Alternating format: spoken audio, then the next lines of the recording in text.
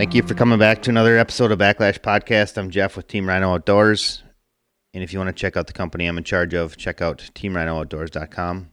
And the co-hosts tonight are Brad and Carrie Hoppy with Muskie Mayhem Tackle. Although I don't think Carrie's along with us right now. She will be shortly from when we talk to our guest tonight. And if you want to check out more about Muskie Mayhem Tackle, you can visit their website, and that would be muskiemayhemtackle.com. We're going to have a guest today, and that would be Ty Sennett. Ty's done a bunch of fishing and tournaments. He guides primarily on the Chippewa flowage in northern Wisconsin, so we're going to catch a couple different topics there. I think that's it. I guess Ty's got some big shoes to fill, huh, Brad, coming in after Laz last week? Yeah, that's for sure. But, you know, the neat thing about Ty is he's been in the industry a long time. He's got tons of knowledge. He'll bring a lot to the table. Absolutely. I mean, he's been a guide, a tournament angler, owned a bait company, so definitely a few different angles that we can hit on that one. For sure. You know, he's kind of a unique in a sense with the guiding. You know, you look at Ty, he's over there on the Chippewa flowage. He pretty much sticks it out just on that body of water. But, you know, that's a destination. That whole Hayward area is a destination for muskies. Lots of history there. And I would say Ty's part of that history. I would definitely agree. You think Chippewa flowage, you think Ty Sennett these days. There's a few other guys I think of too, but, you know, for the purpose of this podcast, this is Ty's podcast. It's all about him today. So we'll talk with him. Let's see here. In muskie-related news, we finally put that aluminum boat, how to install your transducer video up on our Backlash Podcast YouTube channel. So if you want, you can go check that out. As far as Team Rhino Outdoors, business as usual, I'd say. Still shipping daily, as long as Speedy and USPS still come out to pick up our stuff and UPS comes out to pick up stuff. We're still good to go there. We're still getting shipments in, you know, I would say daily to weekly, so that's good. Brad, you got anything new going on? Any news with Muskie Mayhem? Oh, we're kind of in the same boat, Jeff. I mean, we're doing the same. We're shipping, and as long as they continue to pick up, we'll continue to ship. I will say that, you know, it seems like some of the stores are starting to kind of get back in the rhythm. We're seeing a bunch more orders again. So hopefully, you know, everybody's sitting at home and doing whatever they're doing. They're still getting ready for the muskie season. And we truly appreciate all the business that we've been seeing. So it's all been pretty solid. We're just digging through this, you know, like everybody else. Speaking of muskie season, let's touch on it quick. So this weekend, a couple days from the time that this podcast comes out, you may listen to it before or after this weekend, and then you would have already potentially gone fishing. But muskie season opens in Wisconsin, south of Highway 10 this weekend. So finally, we can take the training wheels off and we can get out and we can actually talk about fishing and we can see what's going on as far as the latest patterns on the water and who's catching what. And it's an exciting time to, you know, it's just like I guess I say the renew the passion is how this goes. I always used to use the southern season as like the opener, like it was like preseason spring training kind of a deal to get out before I went to northern Wisconsin, started fishing that opener for the southern half. If when I got out, I would typically just throw new baits and play around with the different toys I gather over the winter. So hopefully you guys all have some toys to play with and you get out this coming weekend. Yeah, I think there's a lot of people chomping to be on the water, especially for the muskie. You know, I mean, guys are out there doing some walleye fishing and so on and so forth. But, you know, over here in my neck of the woods, we've lost pretty much most of our ice on all the bodies of water now. I know just to the north of me, there's still a little bit of ice, but it sounds like it's going to be gone here.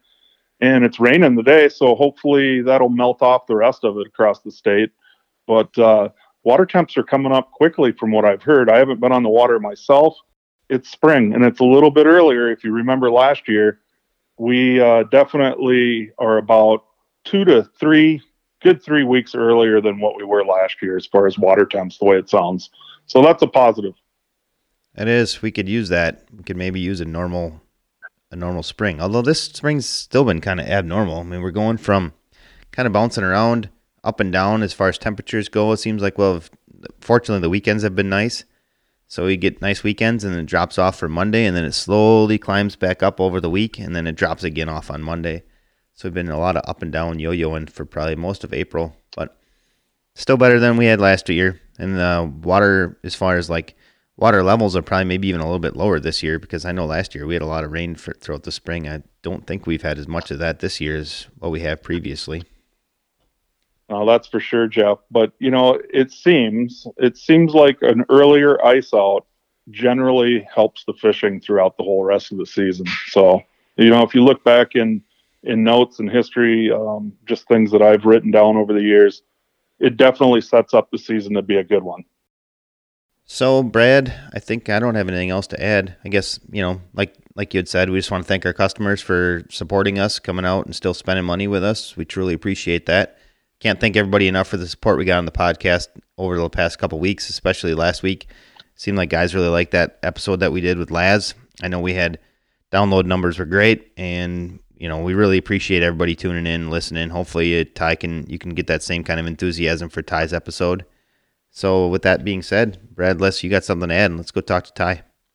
Let's go get it done. All right, our guest tonight is Ty Sennett. Ty guides primarily on the Chippewa flowage. She's been doing that for about 25 years. Ty also has fished the PMTT, which we're going to touch on a little bit tonight. And he also owned a tackle company. So, Ty, first time on the podcast, we want to thank you for coming out. But why don't you give us a little rundown of, history of what got you into muskie fishing, kind of like your different levels of achievement or whatever you want to say that's gotten you to where you are today. All right. Well, thanks for having me first off. So I kind of started out just vacationing up here in the Chippewa flowage, Hayward, Wisconsin area. My parents had come up here before. My mom actually came up since she was a little girl. So she kind of got us started coming up here, my brothers and everything, and sisters. And we just fell in love with the lake. My brothers still come up to Wisconsin all the time. We grew up down in Illinois. One of the resorts that we always stayed at, he kind of just said, "Hey, I got some resort clientele that wants to learn the lake. Could you take them out?" So that's kind of how I got started into the guiding thing. And it kind of branched out from there. I was about 15 at that time. It's just one of those things where I started young and it had a resort that really pushed me, and I was lucky to have that resort. And I met some great people, and it just kind of kept branching out every year. And to the point now where I just have incredible clients, because you have a good client that refers their friend who is also a good person. So I happen to be one of the luckier guides in that I've done it long enough to have a lot of great clients. It seems to be the theme lately with the last two guests that we have on. The last one had a whole bunch of great clients, doesn't even really need to look for trips. And it sounds like you're, kind of in the same ballpark, huh, Ty? No, my clients are way better than theirs. I can believe it. I'm just kidding. No, there's a lot of good people out there, especially in the fishing industry. So it is a pretty rewarding, job that I have. At what point did you finally decide that this was what you were going to do for your career? I mean, when you were younger, let's say 10, 12, and you're going through school, is this what you were thinking you were going to do, or is this kind of something that sort of showed up? Honestly, I probably already knew by the time I was in college. I played basketball and ran track in college. I went to a school in Illinois, and I actually left Illinois to come up to Wisconsin Stevens Point for my last couple of years of college. And I guided all the way through college. And actually, my basketball coach was great at Stevens Point. He let me miss workouts, my workouts when I should have been at practice there to come over here and guide. So he was great about it. So I kind of knew that I was going to be guiding, even through college. So college was kind of pointless to me, but. So Ty, what resorts do you work with, and are they the same resorts you worked with when you originally got out of college? I work with all the resorts for the most part, like Treelands, Deerfoot, Tiger Muskie. Those are some of the main ones, but I'll pick clients up at any resort. But those three I mentioned just happen to be some of the busier resorts. So of course I'm out of those resorts more. Like the resort I originally started with was Daggett's Resort, and I hardly guide any out of there, maybe 4 trips a year. That resort isn't as busy as what it used to be, and that's the reason that I don't guide out of there as much. I still have a great relationship with that resort. But yeah, it has branched out a lot more to the larger resorts that are on the Chip. basically because there's more people there. I hear you, Ty. You know, one of the neatest things about that area that you guide in is there's a ton of resorts. There's a ton of bar restaurants on different bodies of water throughout that whole Hayward area. And it just makes for a really cool trip. If you haven't been in that area, there's a lot of history, a lot of muskie history, and I think it's a cool area to live, that's for sure. He talks all smart like that, but he's never taken me there. Well, you know, there's also a couple of local establishments that Brad goes to when he's here, and maybe that's why. Oh, yeah, he can still go. I'll go. I can fish. As long as they're dogs. You're right, though, Brad. There, you know, like I go to Lake Vermilion, and I do love Lake Vermilion, but it's basically you go out fishing, you come back to your cabin. And so it's not as family friendly. Yeah, I mean, it's fine to bring your family back to your cabin, but it's also nice to give kids an experience of going to a resort and kind of learning to open up to strangers and to new experiences like that. And it just is a very warm atmosphere here at the resort. The resort owners here are awesome. They're just good people.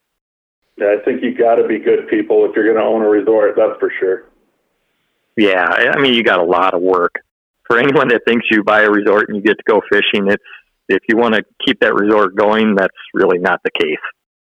Kind of funny that way. You know, you take your passion of being at a resort or whatever, you buy one, and what happens next?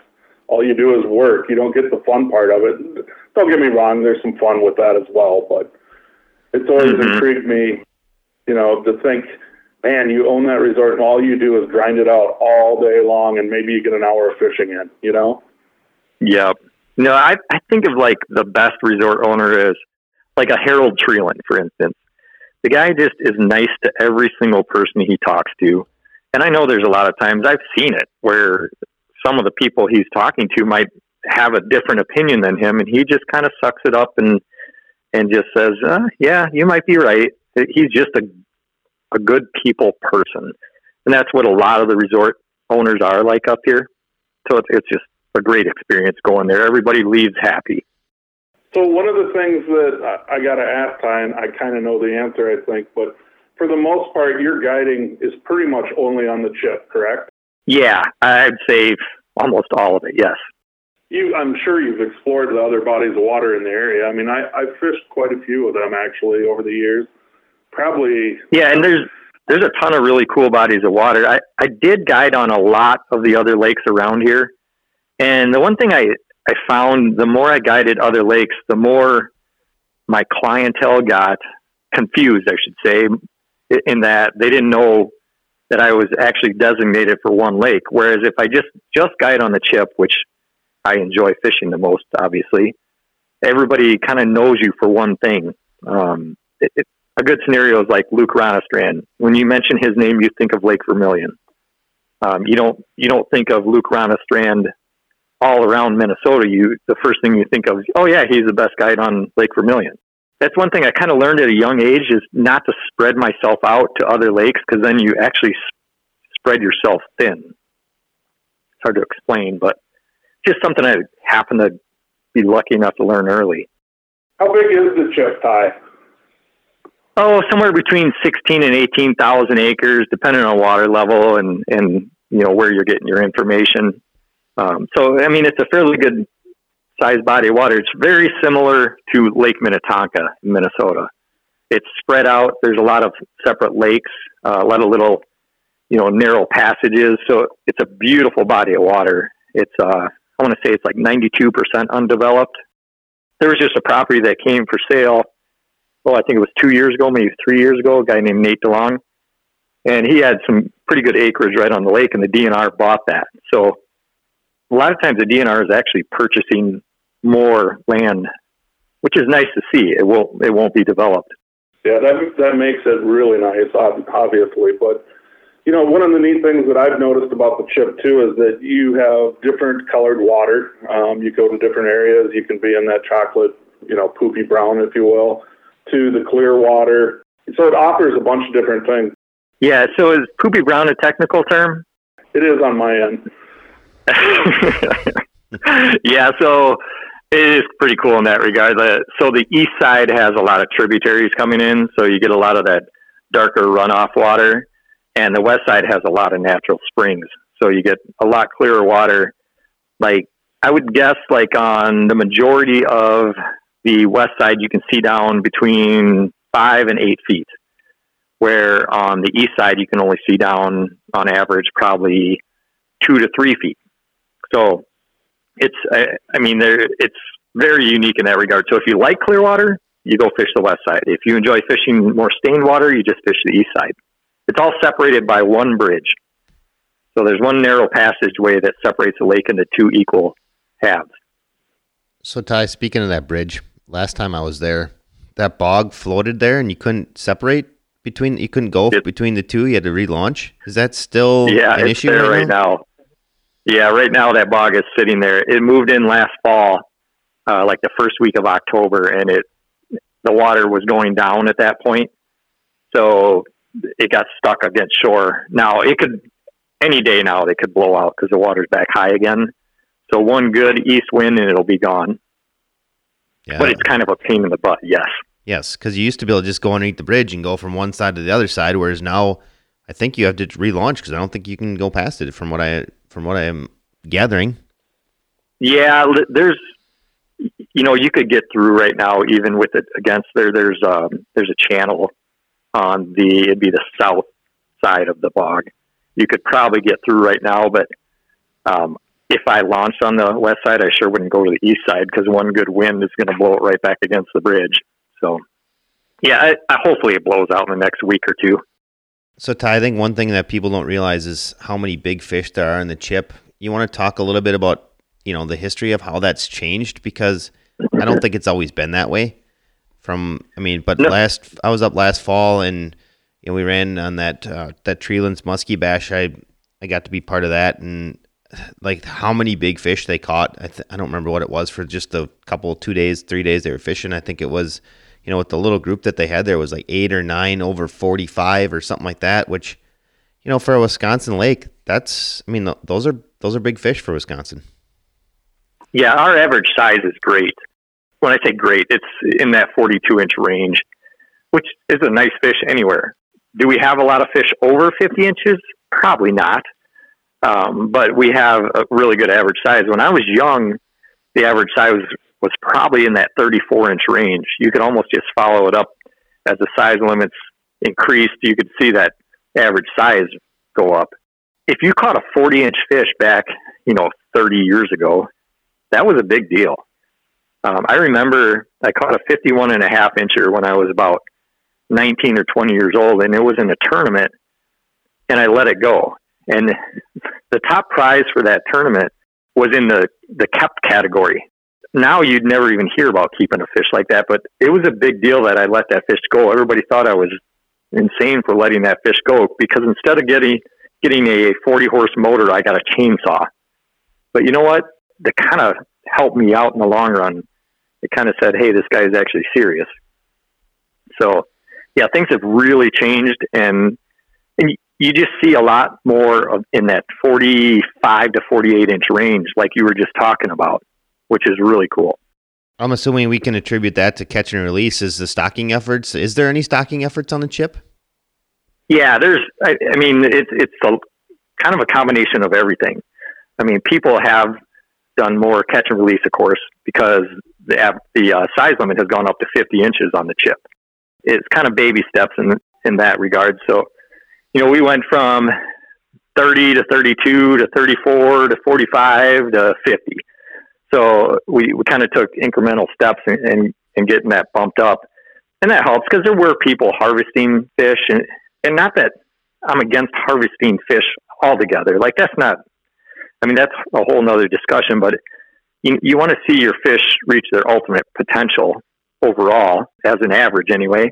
And we just weren't seeing that. But now with catch and release and the size limit, those fish are allowed to reach, for the most part. You're going to have some incidental harvest, but for the most part, they're reaching their top end. And they are stocking. That's another helpful thing. We've got a guy named Max Walters who has been incredible as far as a fish biologist here in Hayward. He's kind of the head of the Chippewa Flowage and the decisions that are made. But he also is really good at talking to people and, getting other people's opinions on things. He's great. Well, having that support can definitely make the difference. That's for sure, Ty. And like Minnesota had a really good biologist in Rod Ramsell. He was one of the biologists that really boosted Minnesota's fishery. And it's the same thing here. Like, we needed a guy like Max to come in and kind of just a younger guy that was energetic and wanted to see improvements rather than just letting the lake improve itself. He just made sure he improved it, which is great. I think one of the keynotes there is that, one guy can make a big difference. And if you think about that, we can all make that difference if we work with them and discuss those issues with them. So definitely something, you need to be heard. You just got to not be hard-headed and always be right. I mean, it's one thing to have an opinion, but like I had an opinion this last winter, and I went and talked to Max about it. And he said, you might be right. He said, we don't know, but you could be right. And I said, I know I'm not 100% right, but this is just what I'm seeing out there. And he's like, yeah, could you explain to me where you think this is happening in other parts of the lake? So here's a guy that says, I don't know everything, but you don't know everything. But tell me what you do know, and maybe we can work together. And that's how it should be. I would agree. That's really cool to have that relationship. So I'm trying to remember, Ty, how many years ago it was that I was over there and fished with you, but it's been a while. What are some of the other changes that have taken place since I've been there last? Well, the last time you were here, there was a lot more milfoil. We've kind of had where the kind of a culmination of the Lake Association, the DNR, the Homeowners Association kind of got together and said they want to get rid of some of the milfoil. So we don't have as much milfoil as we used to. I personally am not real fond of getting rid of the milfoil. I think milfoil for this lake is probably the best thing for this lake. But I mean, that's something that you'll never get a DNR agent to say. It's something you're taught in fisheries biology classes that milfoil is the enemy. And there is some justification to that because it does wipe out native species. But it also is a little bit of Darwinism in some respect because it provides more than those native species can provide, like more oxygen per acre and more habitat per acre. As you can see from Minnetonka, for instance, the fishery there benefits from milfoil. Now, the homeowners, of course, do not benefit from milfoil. So that there's a balance there that is really hard to reach. I mean, it's a fine line. Would I like to see more milfoil out here? Of course I would. But do the homeowners and resort owners? Not all of them.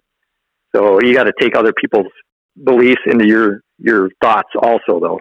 But other than the milfoil portion of it, our average size has probably stayed maybe a hair high, maybe the same or a hair higher, I'd say. If you remember, we had a couple 47 inchers in the last time you were here filming, and you wouldn't throw any black with green bladed bucktails, so you didn't catch anything. That's the part I really remember. Remember, you were going to prove me wrong. It's never about me, Ty. Well, your buddy Eric did well, at least. He had the black and green blade, so. He did. You're right. It's amazing, that whole flowage green color. Black skirts, flowage green blades, and it does. I mean, there's something about that fishery that those fish love that color. I don't know what it is. If you remember, you said, hey, I want to come over and film with you. Do you want me to bring any baits when I come? And I said, yeah. Could you bring 2 supermodels, black with green blades, 3 cowgirls, black with green blades, and 2 juniors, black with green blades? And you told me, I'm going to prove you wrong, that this is all just because you're throwing those. And then Eric was in the middle of the boat and caught all the fish.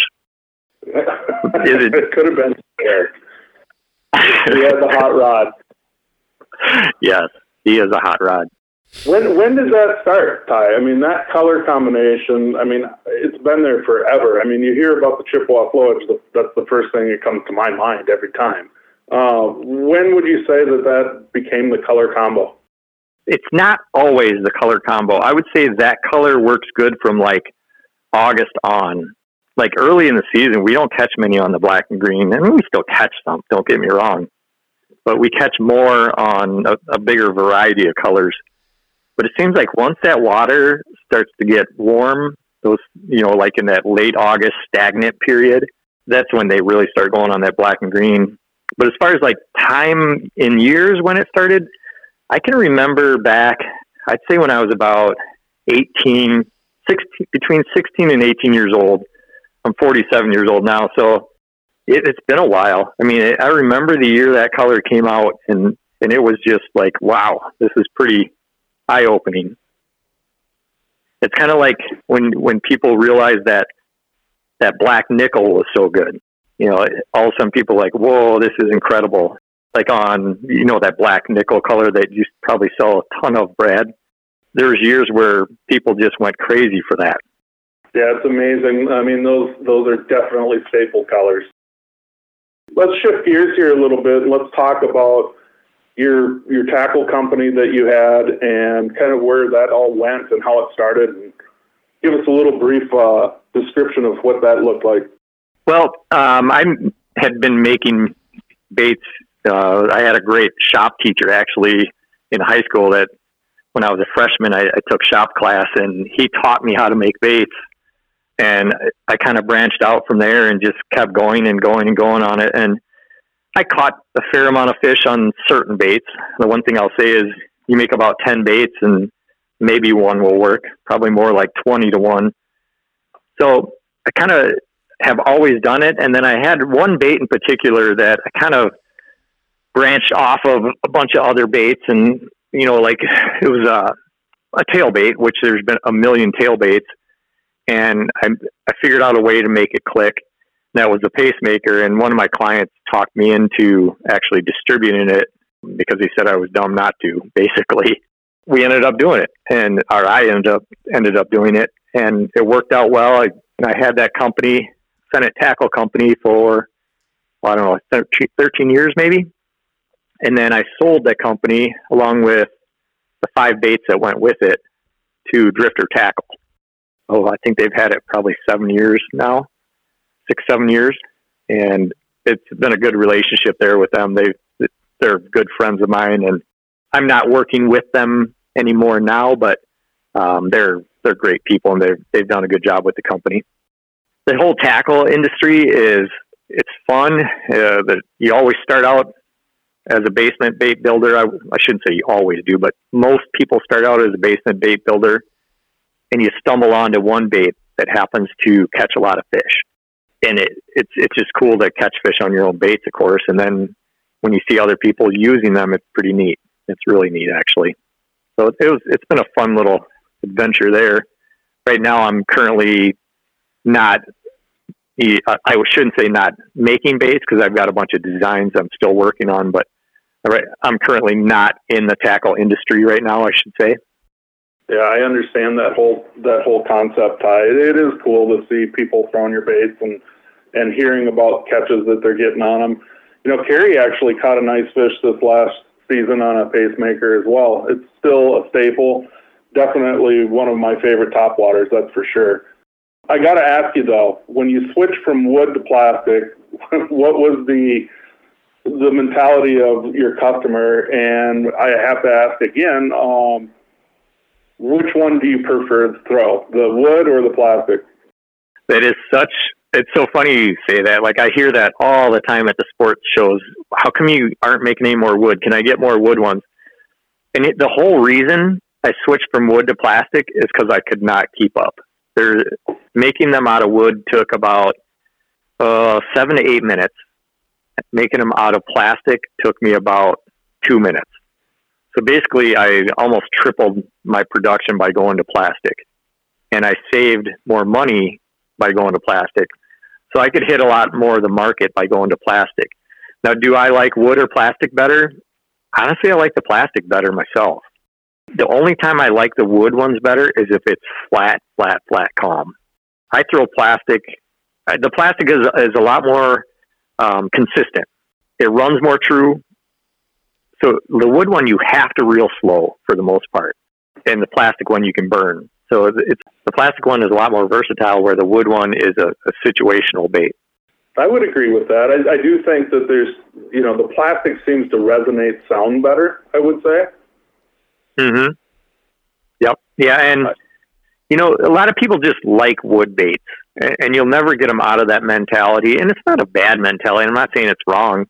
But if you talk to a lot of the old school fishermen, they like wood baits, and that's all they like because they just do. A variety of different reasons, whether they think it's homemade more or, they just think the durability is there, or it's hard to say. Yeah, a lot of people will never get out of that mentality that anything less than wood is good to fish with. Your consistency is going to be so much better with plastic. Wood, depending on the grain of the wood, there's so many different variables with wood. And then as paint starts wearing off and it starts getting waterlogged, no, don't get me wrong, there's certain baits that being waterlogged is a good thing. I agree with you, Ty. How else do you do this as a business? Yeah. Yeah, like with the plastic, there's a tolerance there as far as weight. You can get it right down to the gram, and if it's over 2 grams off of your predicted weight, then you just get rid of those, and you just say those don't work. So we need to keep it exactly at, let's say, 7 grams.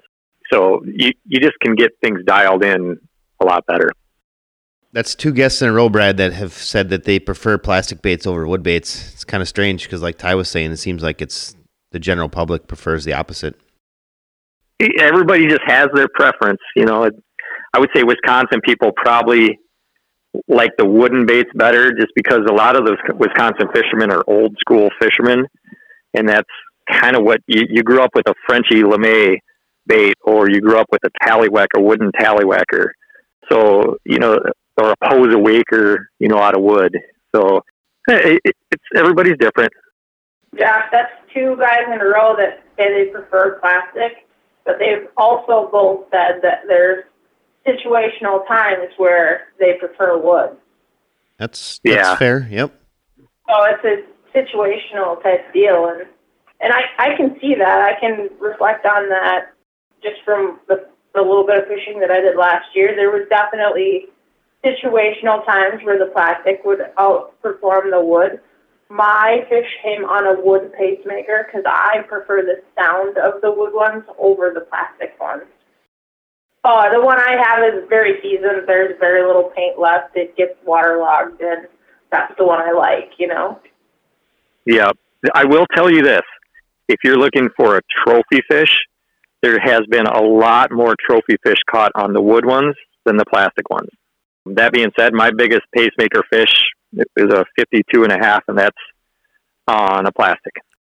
I'd say that's a trophy fish. So it's hard to say.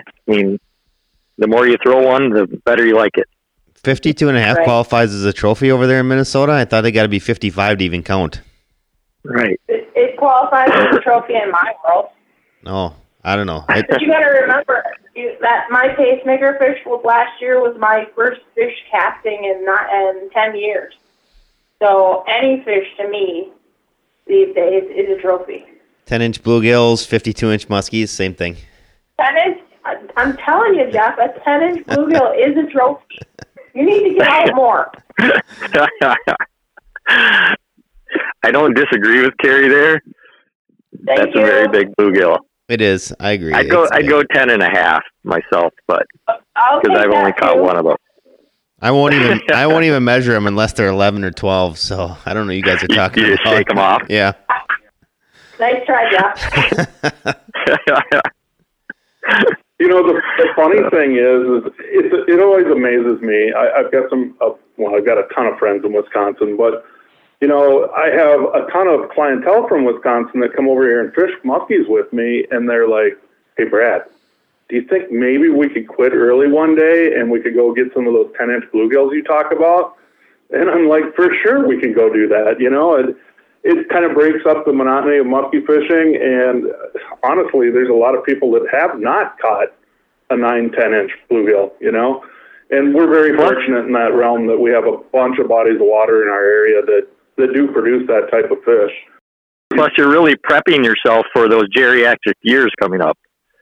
All the bluegill. Sure. That's for sure. I'm getting older. Yeah. And I'll tell you what, there's something about a big bluegill. I mean, pound for pound, think about the fight. It's pretty incredible. Yeah, I do a lot of ice fishing, so you can always tell the difference between a bluegill and a crappie. No, it's all good stuff. It's amazing to me. I know that you guys have bodies of water over there that produce 10-inch gills as well, but there's just so many different people throughout all of the fishing community that they've just never been there. They've never gotten that big a fish, so It's a cool thing. I think you guys maybe have more lakes like that than we do.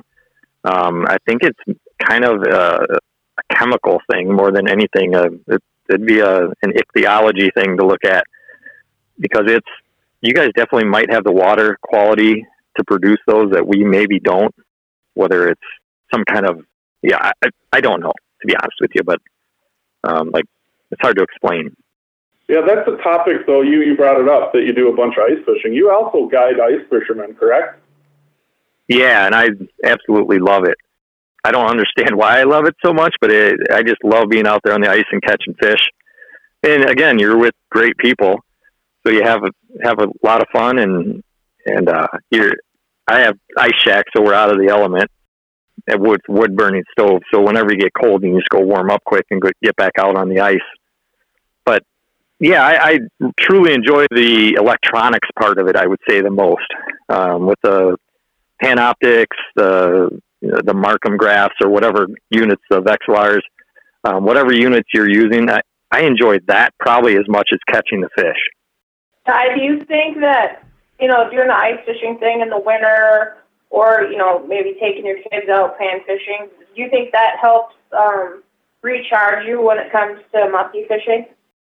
No, but it helps keep me in tune with what's going on out there on the lake.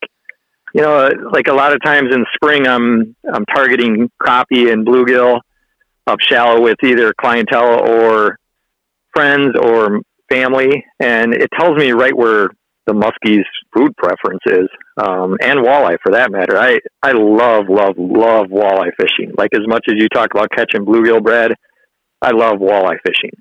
So like spring walleye to me is one of my favorite things. So if you don't know where the crappie and bluegill are, you don't know where the walleye are. They just gobble up crappie as soon as they're done spawning. So it does help me in that regard to find my walleye to be. So if I am out there day to day, it helps me with walleye fishing. So basically, multi-species fishing is going to help you be a better fisherman all the way around, is what you're saying. Correct? Yeah, I'm sure it does. Some of them like Brad, like you, Carrie, you're not one-dimensional. Being a multi-species angler helps you be a better muskie fisherman. I think of like Hammernick, Luke Ronastrand. You guys, like Luke just sent me a picture of some big walleye that his kids caught the other day.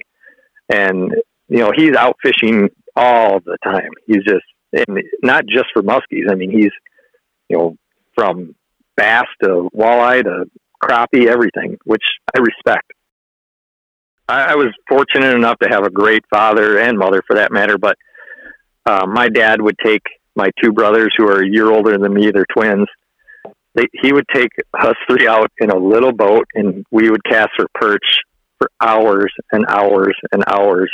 I don't know how he did it, because I'm sure we were not the best in the boat, but he kind of instilled that fishing bug into us, and he wasn't much of an angler, but he learned through taking us fishing because he saw that we just loved it. So yeah, and it just, that bug, like you say, it just keeps growing. I'm with you. I mean, that's how it got started with me as well. I mean, my dad was, I'll just tell you this, we used 50-pound Dacron with a steel leader and a little tiny jig to try to catch bluegills. Did we catch them? Yeah, we got some. But ultimately, you know, he gets back in my boat as I matured and got older, and he's like, "Are you kidding me? You're using 3-pound tests?" And I'm like, "Yeah." And he just couldn't believe it. You know what I mean?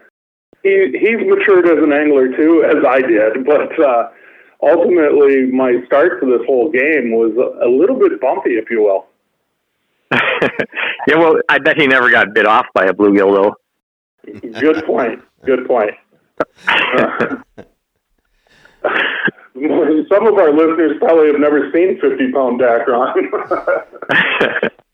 Well, it could be 50 yards long, but it'll stretch to 80, so that's the best part.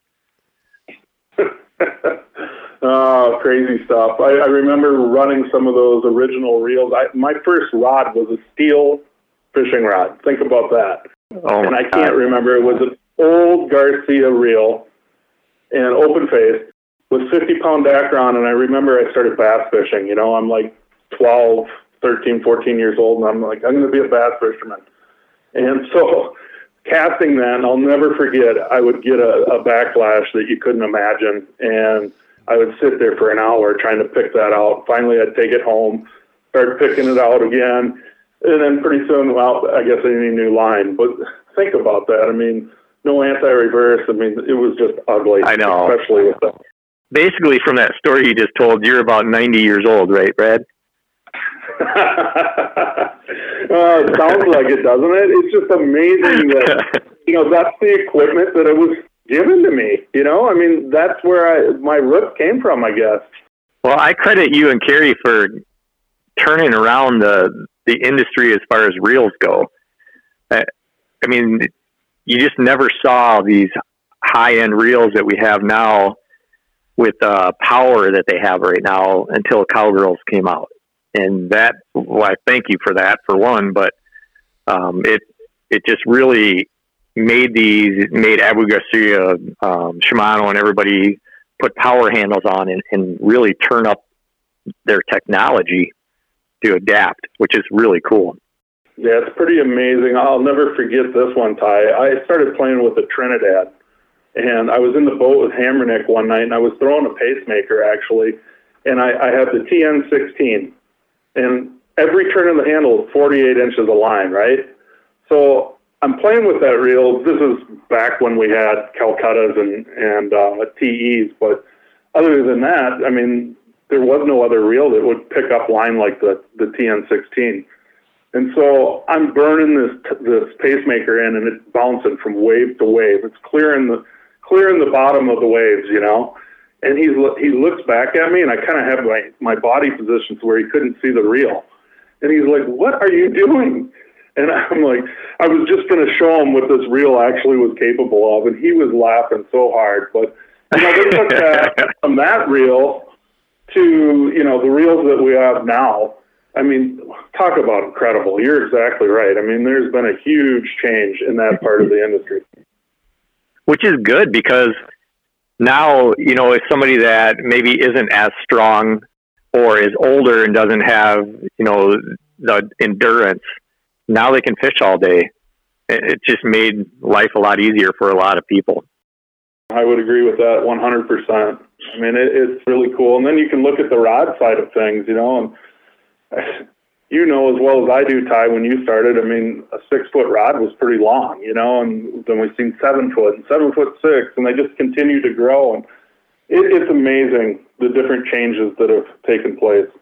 Yeah, I remember when Lamiglas came out with their figure 8 special, and that was the longest rod on the market. It was a 7-foot rod. And I was in at, back then it was Ubi's or Ubbies, however you want to say it, in downtown Hayward. And I knew John, the owner, real well. And I was a high school kid. And he said, why don't you just try this one? It just came out. Go try it and tell me what you think. And I brought it back to him and said it was too long. A 7-foot rod. That's awesome. And now you probably don't pick up anything less than 8. Yeah, I don't even pick up 8 usually. Like the people I take out fishing, they usually use 8, 6, or 9 foot. Personally, I usually use a 9 foot for every single lure, even jerk baits and twitch baits. Sometimes you got to turn your rod a little to the side, but your hook sets are better, your figure eights are better. I know guys are using 10-foot rods, like Luke. I mean, there's a case 7 foot tall. Well, there is that, and has freakish strength, so he can handle that. You're not quite ready to go to 10 foot yet, Ty? No, I don't need it because I've got a bass boat, so I sit fairly low to the water.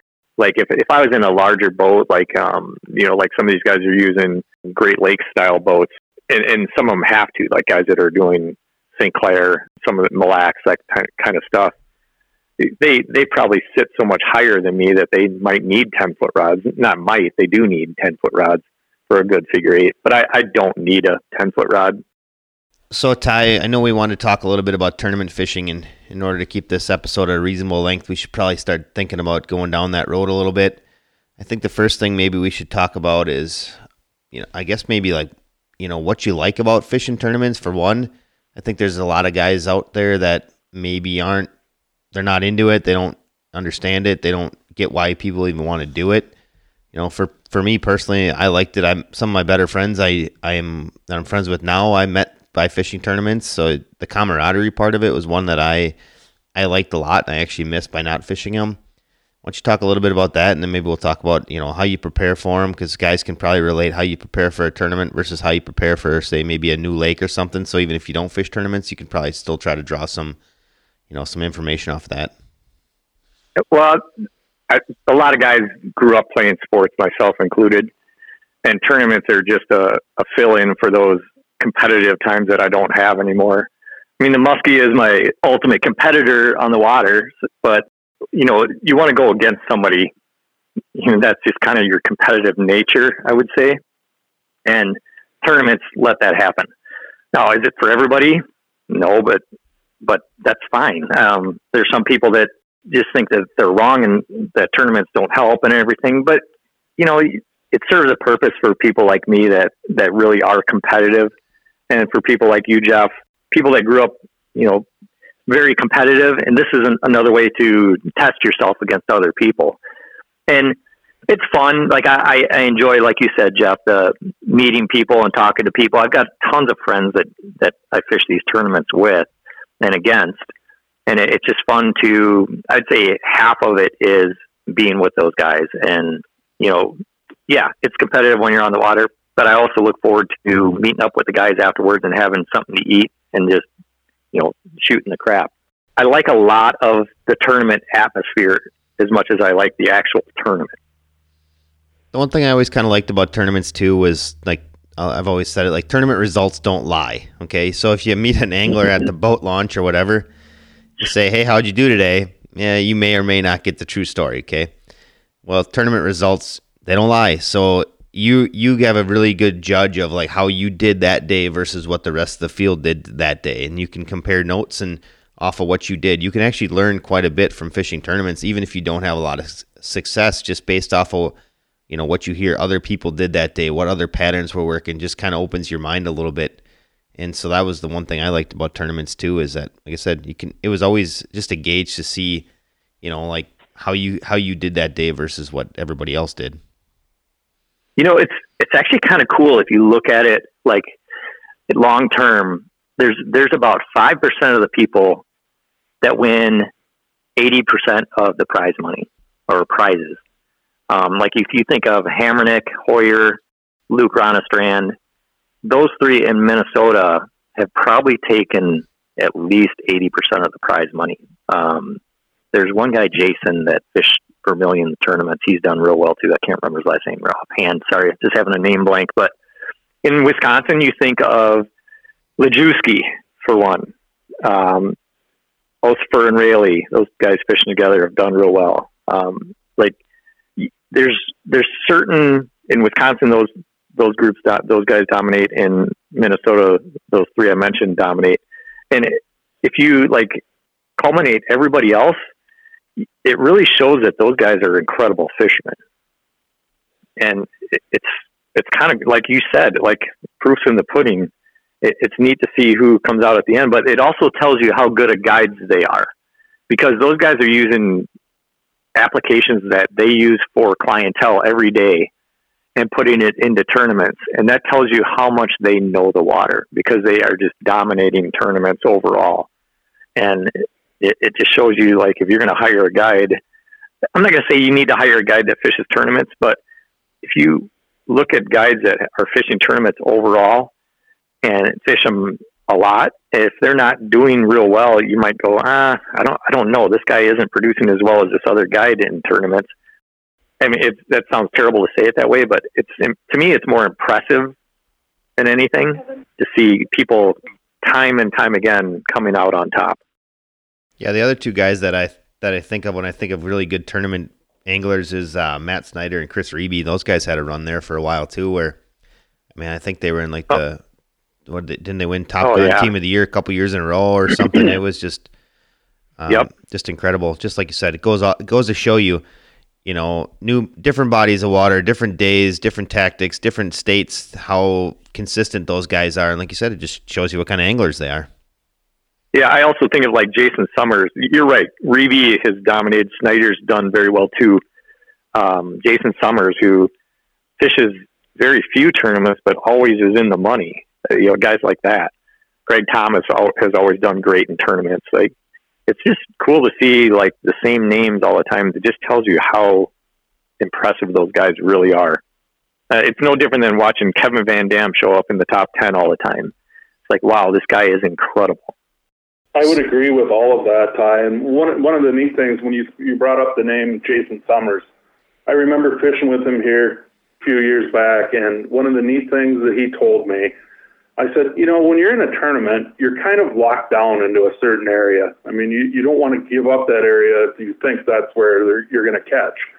And I said, how do you deal with that? I mean, that's one thing that I've fished a few tournaments, mostly in the bass world, actually, but I've fished some muskie tournaments as well, and I've filmed Hammerneck and Beekner, but his approach was like this. He goes, if I'm on an area that's, say, 200 yards long and it's a weed bed, and he said, I'm just sick of pounding that same water for 6 hours, he said, I'll fire up the big motor, I'll drive and make a big circle, and I'll pull right back up to that structure, and he goes, it refreshes your mind. And I go, okay. And he said, yeah, you approach that spot way differently pulling back into it. And I thought that was always interesting. I've thought about that from time to time. How long did it take him to tell you that story? Because you and I both know how he tells stories. Oh, that's for sure. You got to love Jason. But no, he's 100% right, though. I mean, when you get on a spot like that where you're going to, in your head, you're going to win that tournament, you got to go about that spot differently almost every time. Unless you go through the area 2 times in a row and something works, if that doesn't happen, you go back the second time and do it differently. So he's 100% right there. And if driving in a circle restarts it, then drive in a circle. Yeah, I don't know. I've often thought of that. It's interesting. You basically recheck, I guess. It's like rebooting your computer, if you will. Mm-hmm. I do enjoy the tournaments.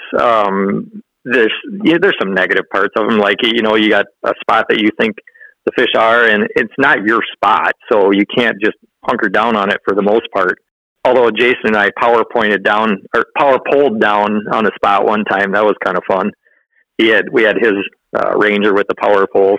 So I mean, you just gotta kind of give up some spots at times and come back to them. Because it's not your lake for the most part. So you got to get that in your head. So what is your approach, Ty? Say that next week you're going to Cave Run for the PMTT.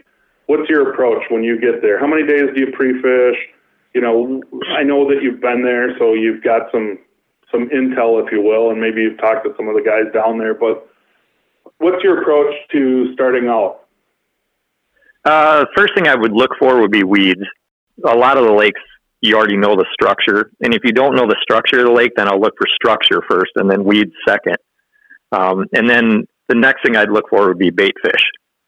So you're going to look for something that's going to structurally hold the fish first and then look for bait fish second.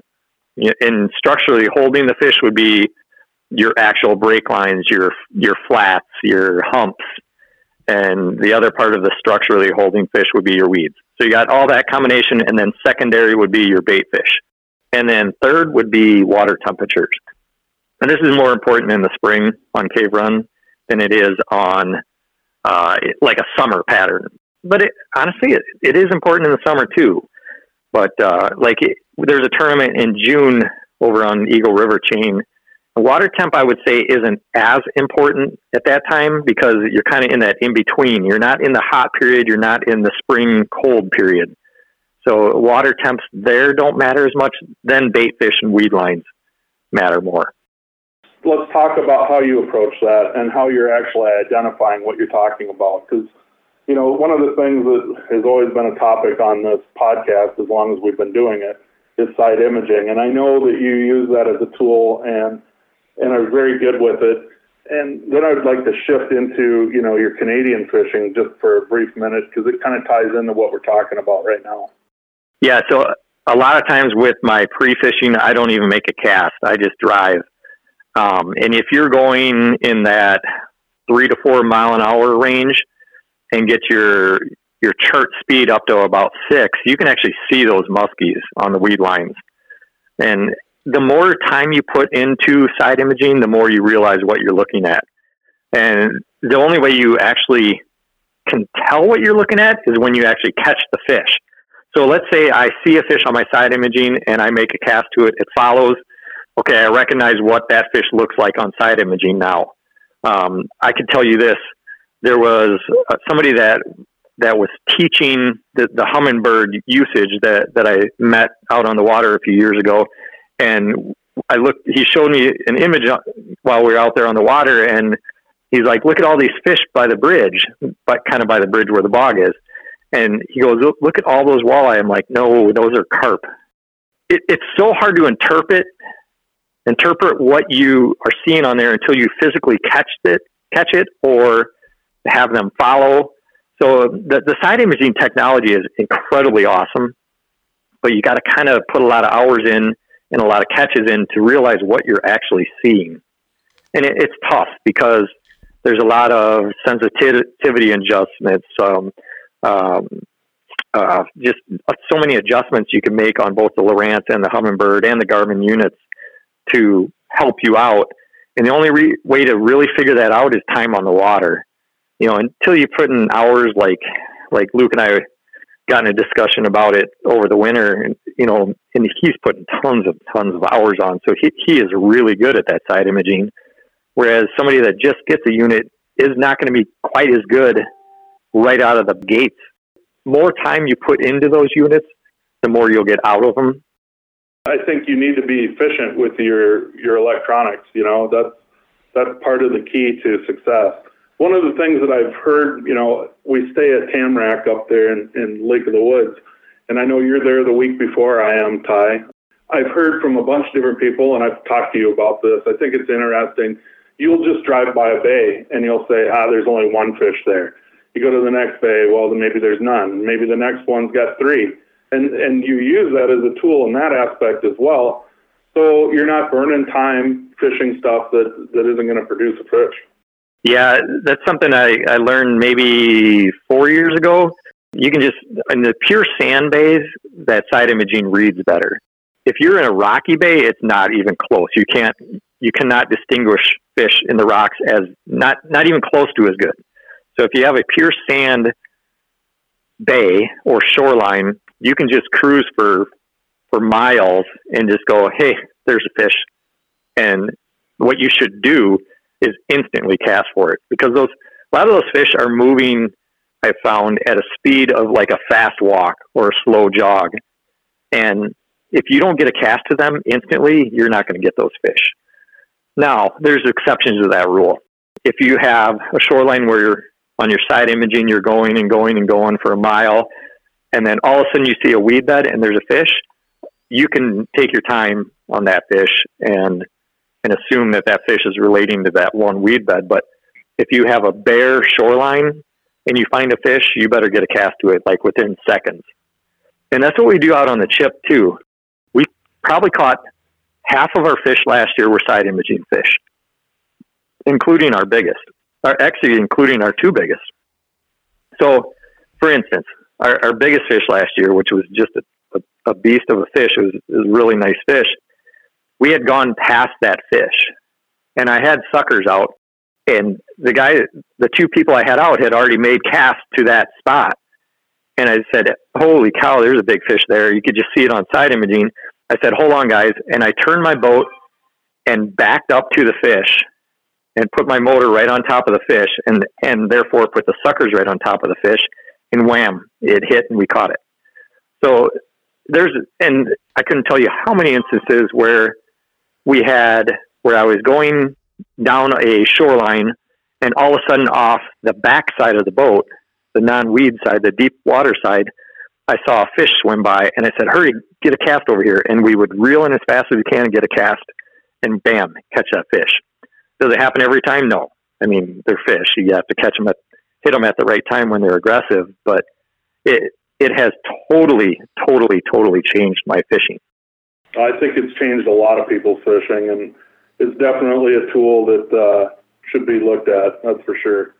The backside of that is that we have a lot of people asking, do you absolutely have to have side imaging to musky fish? No, you don't.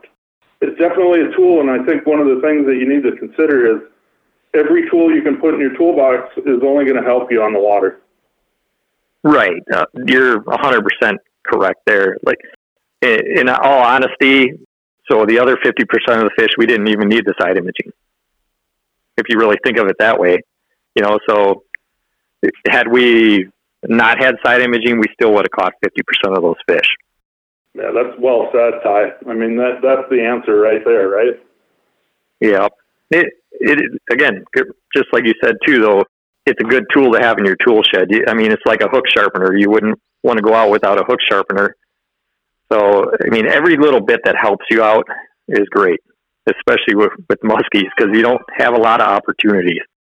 All right, so Ty, one thing we talked about on a lot of episodes is patterning, and we haven't talked about it in recent episodes that much. Like when you cut bait on a pattern, so we can kind of relate that to your average weekend warrior angler, but we can also relate that to somebody that's fishing tournaments. Let's just say, pre-fishing, you were catching them on double showgirls or whatever. Maybe you were trolling and you were catching them on, I don't know, tough shads. Let's just say you fished the first day of the tournament or the first 5 hours of the tournament, and you either didn't catch anything, you didn't see anything. How quickly are you looking to change the pattern based off of what you had already previously established based on your pre-fishing? Patterns are kind of tricky. It kind of depends on, so if I'm tournament fishing compared to guiding is 100% different. When you're tournament fishing, the patterns might be something that you would not even think of doing when you're actually guiding. For instance, I'll talk about guiding first. If I'm guiding, and Greg Thomas is probably one of the best at this, you adapt to your clientele. Like if I have for instance, 80-year-old person who is not the best caster, I'm not going to give him a bulldog. You're going to give him a bait that you think would be his best chance at catching a fish. So I would give him a straight reel and crankbait, one that casts real easy, and he could just reel it in straight, like a crane bait or something similar to that regard, a big game bait that you could just straight reel, or a topwater for that matter. It might not be what you necessarily think the fish will bite, but it would be his best odds of catching a fish. So that's one thing to think about.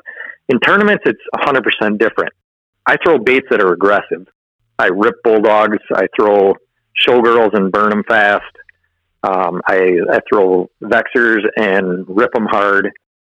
Stuff that you're going to get reaction strikes. So that if the fish is there, he'll eat it, even if he's not in the mood to eat it. And that's what most of the guys that have done very well in tournaments are aggressive fishermen. Kevin Van Dam, for one. Kevin Van Dam is the best all-time tournament fisherman ever. Pretty hard to dispute that. And he is probably the most aggressive bass fisherman you've ever seen as far as tournament fishing. So aggressiveness in tournaments is what puts fish on the board. And thinking about your client is what puts fish in the boat for guiding. So your average weekend warrior, should they follow your aggressive tournament approach, or should they just worry about what baits they're going to throw that's going to help them keep them on the water fresher longer? Well, that's kind of a good question, because if there's two people, then switch it up. Have one be more aggressive than the other. And every lake has its kind of proven baits, like the Chippewa flowage is known for either topwater or black with green blade bucktail. So, have one guy just throw the standard baits, and if you have another guy with, then mix it up and have him throw something that's going to get down a little deeper and be a little more aggressive, or vice versa. If the guy that's throwing a bucktail, then the other guy can throw a topwater. So I tend to mix it up, have guys mix it up, or suggest that they mix it up more. But I also will say use the baits you have confidence in, and every lake you have confidence in a different bait. And what I use on the Chippewa flowage, I wouldn't use on Mille Lacs, for instance, or Vermilion for that matter. So yeah, I guess that kind of sums it up. All right, so Ty, one of the questions we had asked, I don't know if we've done this in recent podcasts either. I can't remember. Things are starting to get a little bit blurry that way, but we typically are looking for like a tip, something that you can offer the listeners that are going to help them put more fish in the boat this coming season. If they've been on the water already, that's great. Maybe it'll help them out, later on this spring or summer. But you got something you can offer the listeners up? Yeah, I guess probably the thing I would say I tell the people the most is don't look for structure that you can visually see. Look for structure that is under the water that you find on your graphs, whether it be side imaging or just standard graphs. But what I'm saying is I see people fishing too close to structure because they have to see the structure. I'd say 90% of the people I take out fishing are fishing way too close to the structure, when in fact they should be out a ways from the structure casting to it. And that's something I've seen my whole life, and it still happens. And there's times when those fish are up in the weeds, but most of the time they're going to be running outside edges. Well, I certainly would agree with that. I think sometimes I'm even guilty of it. It goes back to something we've talked about before multiple times on the podcast, boat control. If you're driving too close to the structure, you're definitely missing opportunities also. So Ty, we want to thank you for coming out this week. We really appreciate taking your time out of your schedule to talk to us. If people are looking to get in touch with you, what's the best way to go about doing that? The best way is just to call me at home at 715-462-9403, or my cell phone at 612-839-1227. Otherwise, just go on my website, which is tysenate.com, and all the information is there. I said, do you actually answer your phone? Not when you call. Okay, that clears it up. Thank you.